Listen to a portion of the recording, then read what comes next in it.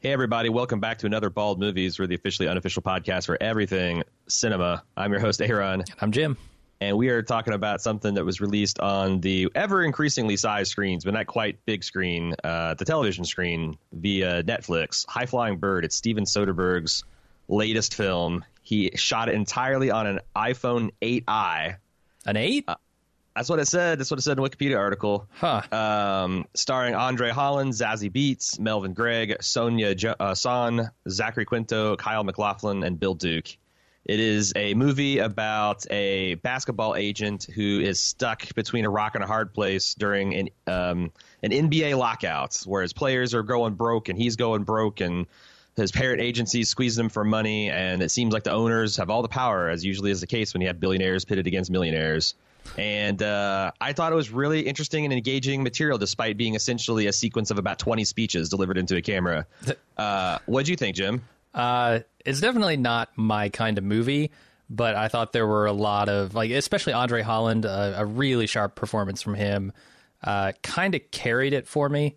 I think, like, I have a problem with a lot of really dense dialogue in scenes, rapid fire, especially when I'm just trying to get my feet under me at the beginning of this thing. Yes. I was a little thrown by it because, and one of the reasons I say this is not a movie for me is I don't care about sports. I don't know much about them at all. I understand the concept of a lockout in its most basic terms, but a lot of the maneuverings and the culture of the NBA I don't understand.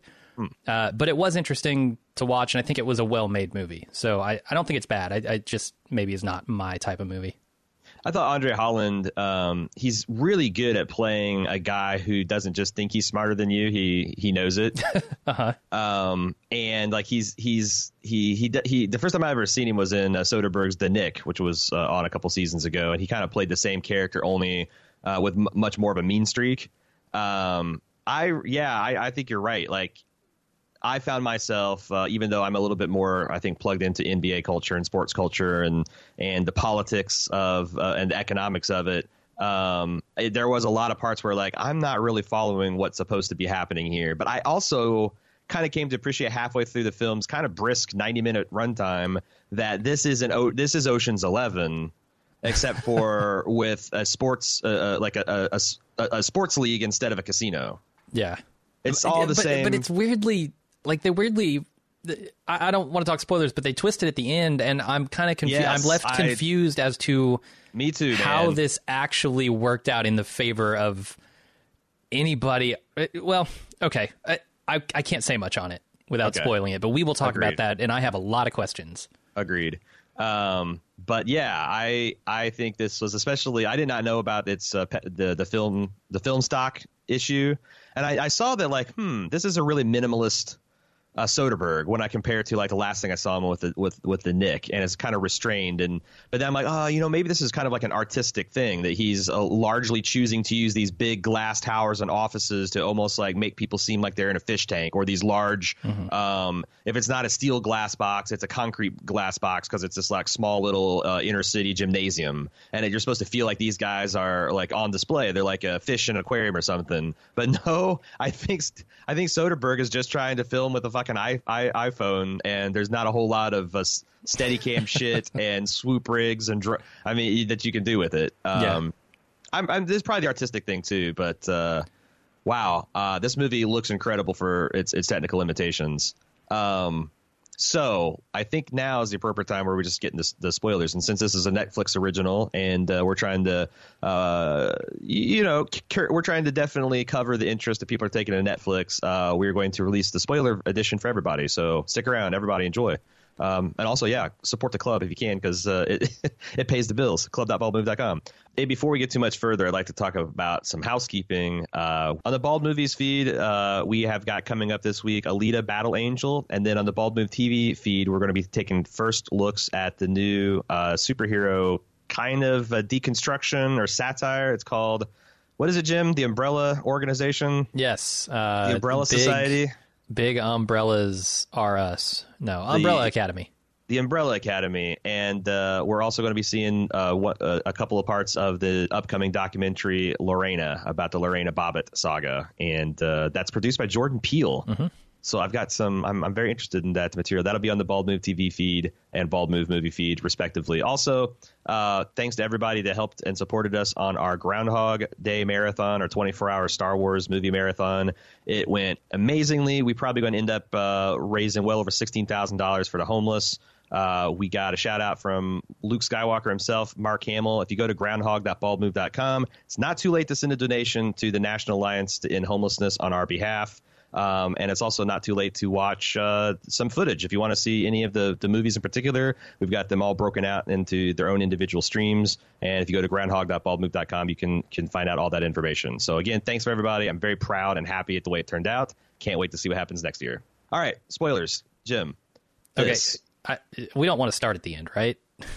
No. I want to talk about something that has kind of been brewing at the edges of my kind of awareness for a while. And it's the idea that desegregation in America, while unquestionably a net good and something that was worth fighting for, had a fairly devastating effect on the black economy. Mm-hmm. This is something that I kind of first became aware of with Malcolm Gladwell's revisionist history, I think 2 years ago.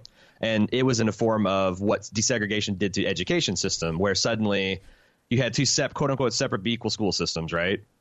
You got the black and the white one. And then you suddenly it's decided that this stuff all has to like be put into one.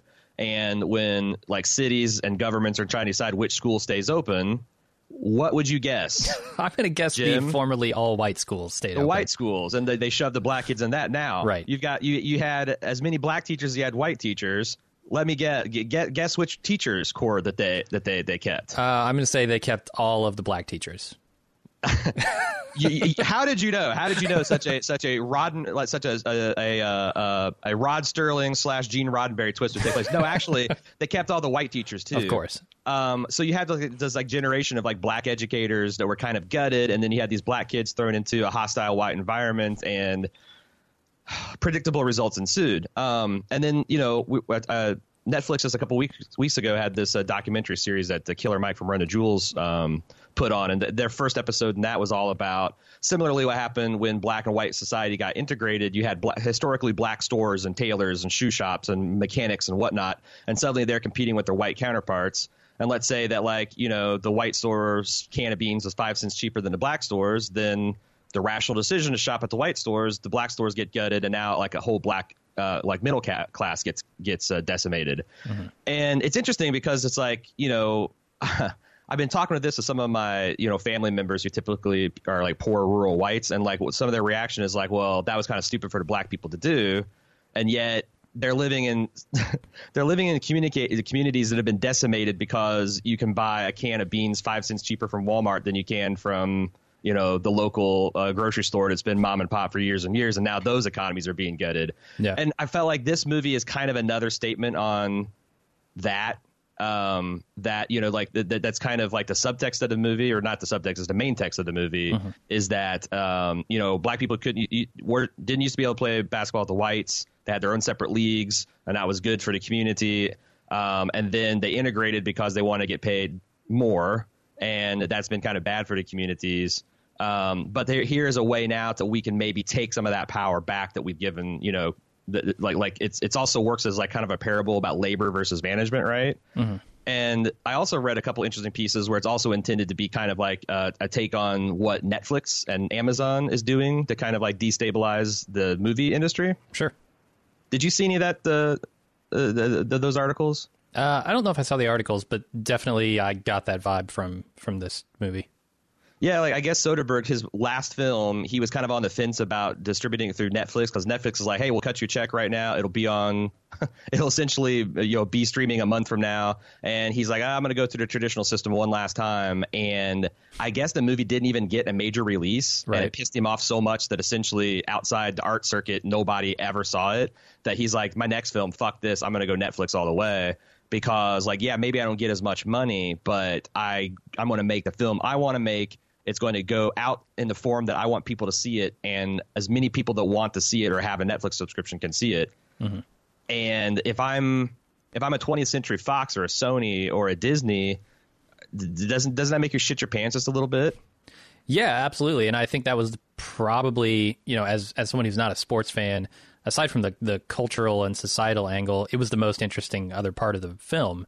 When, he sets up this meeting with Netflix, or maybe doesn't. I don't know. He says he set up a meeting with Netflix, and they use this sort of analog to another sport, boxing, where the players, quote unquote, have more control over that, and they're working directly with their audiences and bringing money in without the middlemen. That to me was the most compelling, interesting thing, and I don't know that they follow through in this movie with that idea. Yeah, I mean, do you want to talk about that now? No, not quite. Because I agree, it's the most interesting thing, and it's the thing that I spent probably the last 2.5 hours trying to figure out. Because I had the exact same reaction, like, what the fuck? This thing fumbled the ball at the 1 yard line. Is that supposed to be you need a basketball metaphor, like maybe missed the final free throw? I don't know. Yeah, they missed the go ahead layup, right? And then they tripped on their laces and punched themselves in the dick as they fouled out of bounds. It's just so I definitely want to get to that, but I thought this show was really good at like constantly subverting my expectations. Because like I remember when Andre Holland went down to Philly to see this Umber kid, and the movie has conditioned you to think that he's going to go down there and it's going to be like Will Smith in West Philadelphia, born and raised kind of moment, where he's going to go to all this track housing and there's going to be some improbably young black mother chain smoking over her son's shoulder, and it's just like this nice brownstone kind of mansion, and she's well off in a trust, and she's very well educated, she knows the business, and she's like, what can you offer me? And I thought that was a defeat, and didn't find out till 30 minutes later in the movie what he actually had set in motion there. Yeah. And I kind of really admire that storytelling, because it worked in the moment both ways. Like, oh, this guy is trying to desperate kind of like hustle, trying to put anything together. And what looked like a series of failures was actually a subtle maneuvering to lead to a result that he wanted. And I thought, like, from a plotting standpoint, holy shit, this movie had a lot to offer. Yeah. Also, like, from the societal sort of segregation type or reintegration type stuff that you're talking about earlier, I think one of the most important lines in this movie is where I think it's Andre Holland says they made a game over the game.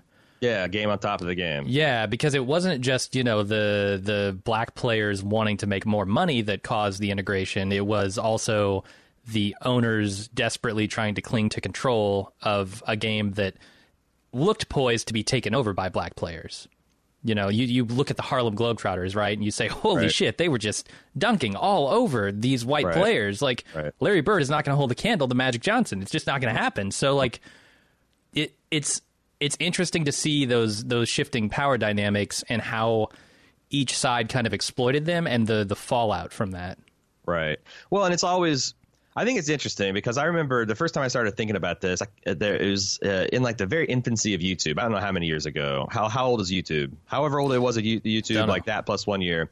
But someone uploaded a video of it was just this thing where they showed like footage of Madison Square Garden.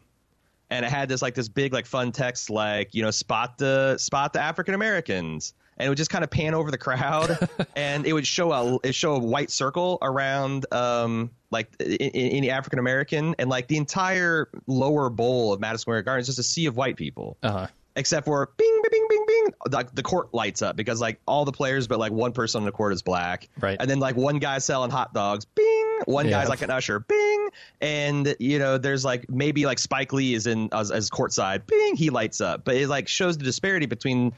Why are people there? In that particular instant in the game, they're there to watch, 9 black guys and 1 white guy compete in this game. But who's got the money that's actually supporting this league? Who's making the money? Yeah. And this is kind of like that. But these lockouts always, and I follow them with interest because I am a sports fan. Me and Cecily typically always watch a lot of playoff basketball. Because it's a beautiful, fast-paced game, and these athletes are like seeing LeBron James sprint down it's like something that shouldn't happen. It's like seeing a fucking elephant run 50 miles an hour or something.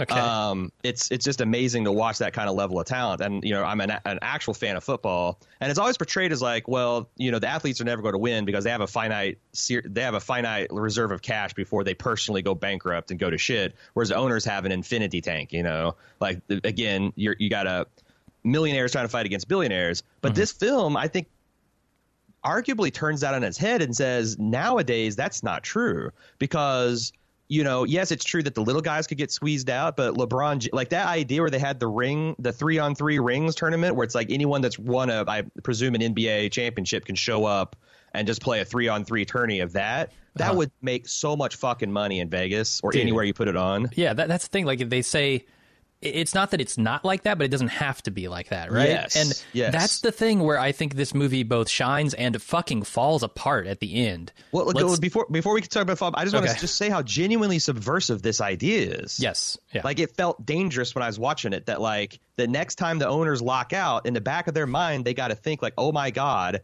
with these guys out of contract, what kind of damage can they do? What kind of independent loyalty can they win, and would some of these guys become so rich that they put us out of business? Like LeBron James, if he could organize this league and he becomes a billionaire to compete with these other guys, what if we lose control of this thing? I just think it's a genuinely subversive idea. Now, let's talk about the betrayal. Okay, so at the end of this movie, Andre Holland, Ray, sets up a masterfully executed plan to get this lockout to end. But he seemed to be on to something much, much bigger and much more toward the goal that he, by giving Eric this book from Dr. Edwards, seems to be working toward. But he just seems like he's okay working within the existing system at the end. Yes. Am I crazy? I think, okay, so I've been thinking, because that was my first reaction, like, what the hell? Is this the cautionary tale of essentially Andre Holland, or Roy, that's his name. Ray wanted more money for himself, and this was the best path forward, and he kind of sold everybody else out, much like, they've been talking about the black athletes in the past. But then he slips that book that is the Bible, he calls it, written by Dr. Edwards, which is the gentleman that he introduces at the end. He sits in the conference. That's actually the guy who wrote this about like the power of black athletes. I forget the name of the book, but I feel like what he really did, because like it's arguable the last time that people tried to start their own league and you get the Harlem Globetrotters and you get the Pacers and all that kind of stuff, it eventually got co-opted and owned by white people anyway.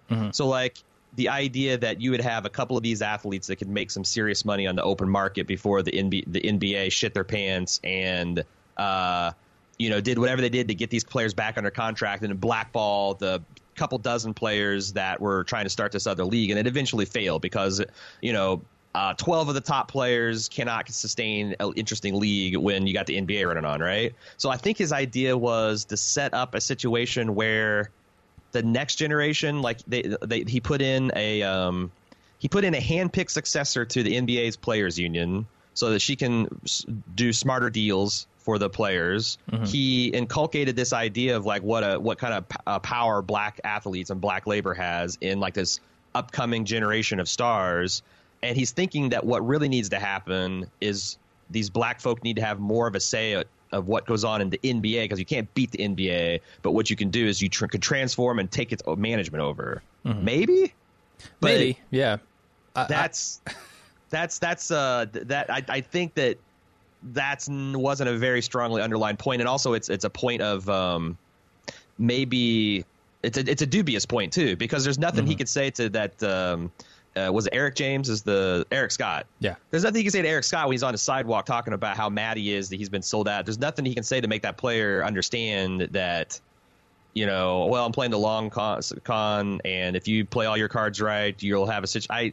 I don't know. I guess maybe how satisfying that is. Maybe that's the thing. Maybe Ray is ready for this to happen. Like he's going to Netflix and all this stuff, but and his players just aren't quite. His clients aren't quite there yet, and he needs to push them along to get them to that place. But he really seemed at one point with the Netflix thing to have a foothold both in this new media stuff, sort of bringing the money directly to the players without the NBA, and also within Eric. Eric was kind of on board for this thing until he found out that he canceled the meeting with Netflix. And That cancellation of that meeting seems to be the turning point in my mind, where I look at Ray and I say he either chickened out because of all the reasons you mentioned, like the NBA, co-opting the movement that he's starting and just, status quo being preserved. Yeah. Or he never really had the ideals strongly enough in mind to follow through with it, and he was simply trying to get this lockout ended and take Spock's job. Okay, so here, let me throw one other wrinkle on it. Because there's a lot of reasons why management wins, and one of the things that I think the thesis of this movie was, why is labor so disorganized, is because the NBA's got a way to squeeze not just the labor but the other levers there too. Like, for example, the wealthy ownership of this talent agency is completely cut the funding off to Andre Holland, to Ray's character, and that entire NBA division, so that the agents get in the player's head, because it's starving the agents, it's starving the player, and the agents get in the player's heads like, hey man, this isn't your long-term, because it's not in their long-term interest. And like, they use that as a tool to turn the knives against the players. So Ray taking control of the agency, because he said at the beginning to Spock, to Zachary Quinto, look man, just go and tell them what I'm telling you. This is the right play. Like, if you if you squeeze us out now, like, it's long term bad, because we represent the players. The players getting more money means we get more money, and they just wanted it to end because they needed the money now.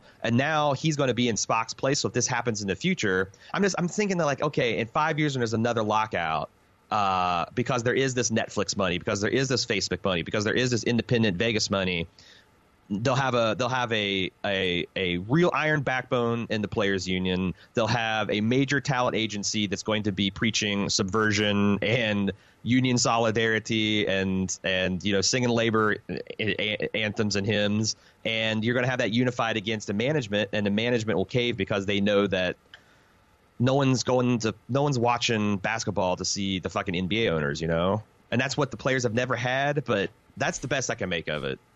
Yeah, I agree with you. I think that's probably his longer term play here.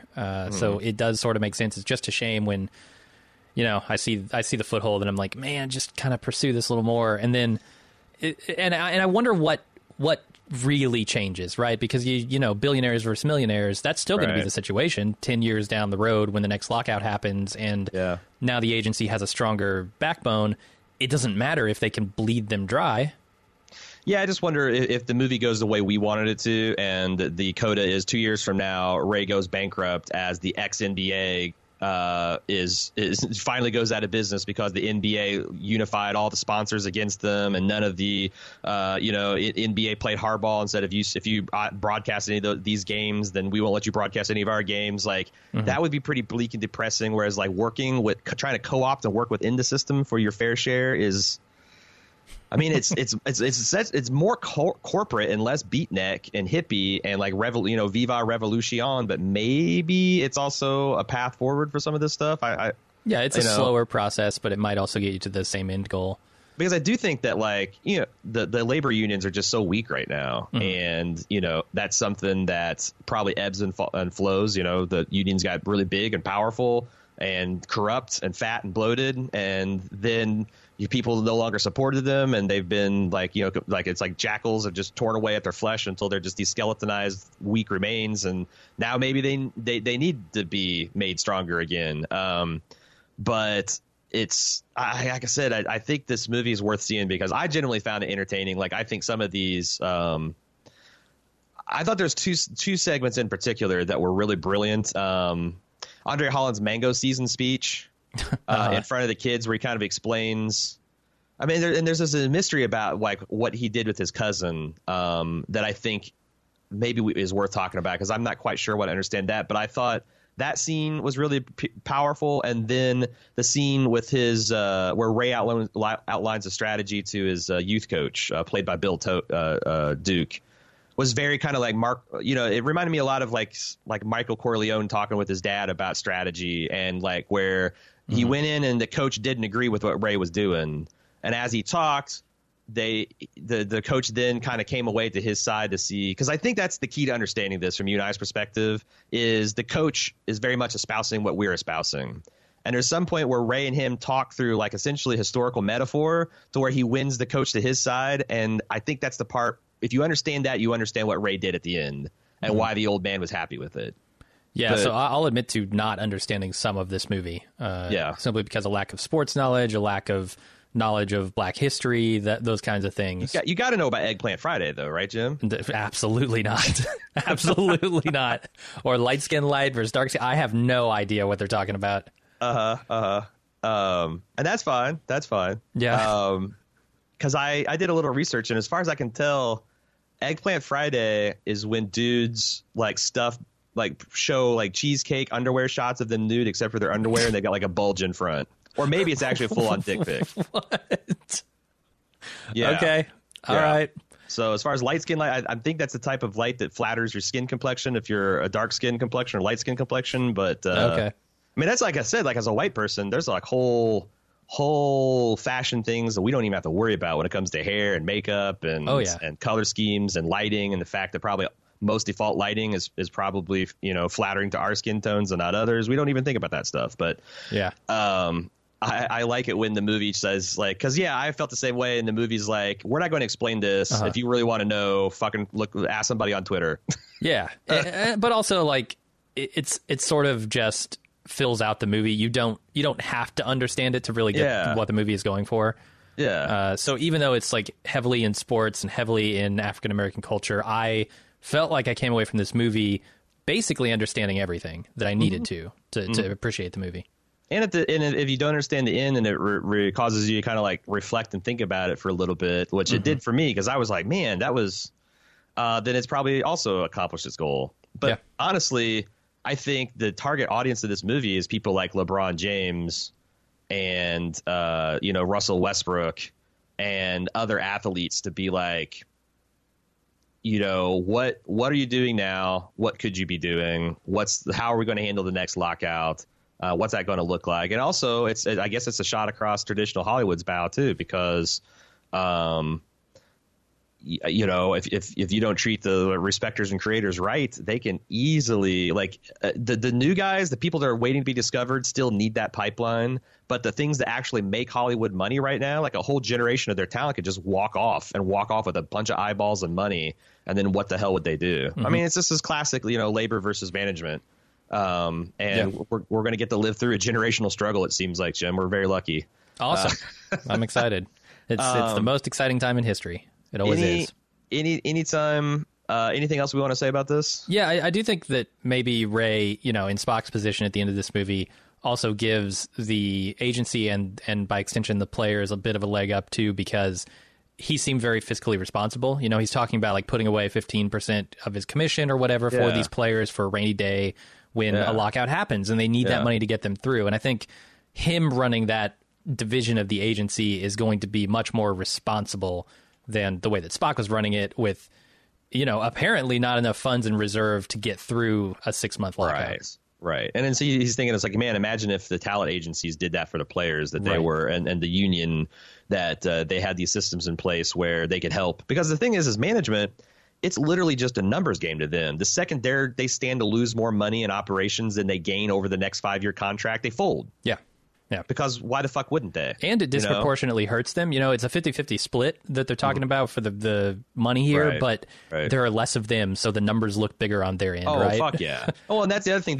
There's so much shit in professional sports that's horse shit. There's literally one sentence devoted to this, but the fact that these billionaires get hundreds of millions of dollars of public money to build their stadiums, that they then get to so the cost is socialized amongst us all, but the profit is privatized. Yeah. Like, I'm a big sports fan, but I would never, ever, ever vote to give a dime to these fucking teams to stay. I'd be like, go beat it then. Go to fucking Oklahoma or go wherever you want. Because, like, we need to, as society, to stand up, because it's immoral for a company, for a sports team to take $600 million out of a society and then take that money and keep every bit of the profit. Yeah. It's just crazy. And sometimes then when they're in the middle of their contract, they decide they're not making enough money, or they don't have a big enough stadium, so they're going to tear the old one up. It's just it's fucking highway robbery is what it is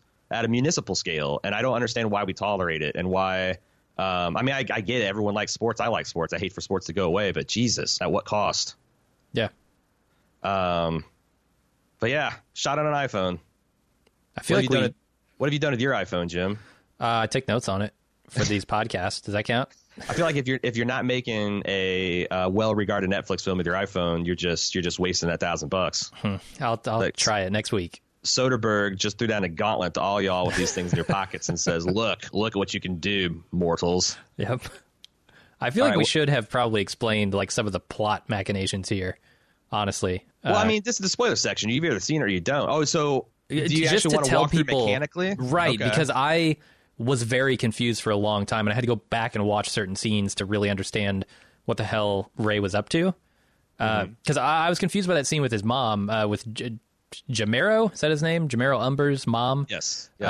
Who he goes to talk to, and like you, I was a little surprised by how that goes, but more importantly, I was missing the point that he is intentionally starting some beef between these two players, these two hot draft picks who... Oh, and it's a conspiracy. Yes. Like Sam Ray and his mother is in on it. They're the only ones that are, but they're the ones required to make this all work. Right. And then the other thing that they depend on is that these guys will act the way they do when they meet. Yes. Because if they'll get chesty and they'll challenge each other and the it'll game all be will organic. Yeah. And it's all very underground, and there's only like one single tweet video of it, and that's all key because, like, you know, at one point the coach says, like, Jesus, if I'd have known you guys were doing this, I could have made 4 times the money on the ticket. And he's like, well, that's why we couldn't, because we have to be able to argue with a straight face that no one set this up, because until Ray was ready to let the cat out of the bag, because that was the actual threat. You know, like, we can do this if you don't start playing ball with us. So yeah, and it's like, that confluence of events, that like magic moment that you have to spark, that had me thinking, man, pursue this angle, because this might not happen again. Yeah, you know.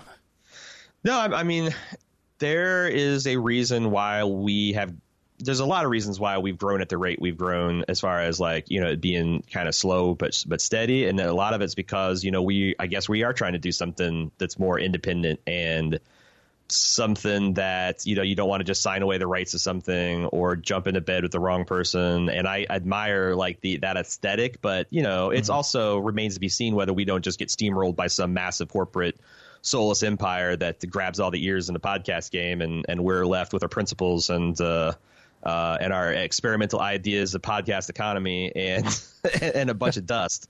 So, I mean, and that's the thing. It's like, yeah, that's an exciting idea, but, like, I've seen these arena football leagues and the XFL and upstart like, they tend to get destroyed by the larger established person that has more money, and they can threaten contracts and vendors. And, you know, it's the same. It's because that's the thing. Like, if you're not starting a whole other thing, so all the vendors that you're trying to get to advertise on your competing competing deal are by necessity the other guy's vendors too. And guess what? In the beginning, they're always going to be the underdogs, you know? So it's like Coke wants that hot, young, authentic street basketball money. They want that 150 million because that's the future. But the NBA's got the $1 billion contract. So if they start squeezing, what's Coke going to do? Yeah, I don't know how. Like, it's I think this film's hypothesis might be right. The best you can do is make labor as strong as you can and negotiate the best deal you can, because, you know, going and running your own, it's tough business. For sure. I wish there was a Bandersnatch for this, where okay, yeah. But Ray is at the end and he's pondering whether he's going to take the Netflix meeting or not, and then he jumps off the balcony. Exactly. Or he makes Eric jump. Either one. Yeah. Or Daniel Stern comes out of retirement and throws him off the top of a building. The old NBA commissioner. Okay, I thought you meant the guy from Home Alone, but yep. Is it did I say David or Daniel? You said Daniel. Okay, yep, that's what I did. The Wet Bandits are coming back and they're pissed. They're pissed that you're trying to take control of the basketball game. Oh man. One other thing I want to talk about is I really like just the mentor relationship that Ray had with Sam. Yeah. Like, they didn't try to throw any kind of romantic bullshit in there. It was just like, I am your assistant, and there has never been anything creepy about this. I'm demanding, and I've taught you a shit ton that you're going to mercenarily use against me. But there's mutual respect, and that's kind of what I fucking really liked the way that those two interacted and how that came to be. Yeah, I mean, he totally plays her, right? Like, yeah, well, I think they. Yeah. She thinks she's playing him, but in fact, he's playing her. And then I think like the most fitting ending at the climax of this movie, where she reads the book, she's like, "Oh shit, yeah, okay, now I get it." I guess you're right. It's a little like Core and a Half fan Jon Snow, where like slay me and use that power to get to infiltrate the next level of the enemy. Yeah. Now that you mention it, but I thought that was really well done. I really like seeing Sonya Kima from The Wire as the outgoing NBA Players Union manager. Yeah, I thought she was really good with her. I thought all the dialogue with everyone with Andre sparkled. Yeah. It felt very like it wouldn't have surprised me if I found out like Aaron Sorkin wrote this script. Because there's lots of that kind of Sorkin, like walking, talking, standing, talking, in a car, everybody kind of distractedly looking at the windows talking. Yeah, honestly, that made it more difficult for me to follow what it was putting down. Yeah. Yeah, it's more stylistic, I guess. It's less straightforward. And they always did the tropey kind of like a very smart person explaining something to something that someone is very ignorant. They do that a lot. That's kind of like, I guess, a way to communicate something to the audience. But I don't know. I feel like Netflix is marketing this movie well, because unlike some of the other stuff that we've been trying to watch these last few weeks, this was like front and center of my interface and on my wife's interface. Yeah, I think what they're doing is they're not advertising stuff immediately when it drops, because I have since Friday when this came out, I've noticed that it's being advertised more, and I didn't see any ads for it on Friday. So interesting. I think it's just smart. Like if you've got a big name like Soderbergh that's directing for you, you like want to put that front and center. Yeah. Okay, I think that's the last movie, right? We'll be back next week for a first run Bald movie, Alita Battle Angel. And stay tuned for that. Until then, I'm Aaron. And I'm Jim. See ya. We didn't mention that Lucas from Stranger Things is in this. Yeah, you're right. Are we stopping recording? I just did, yeah. Okay.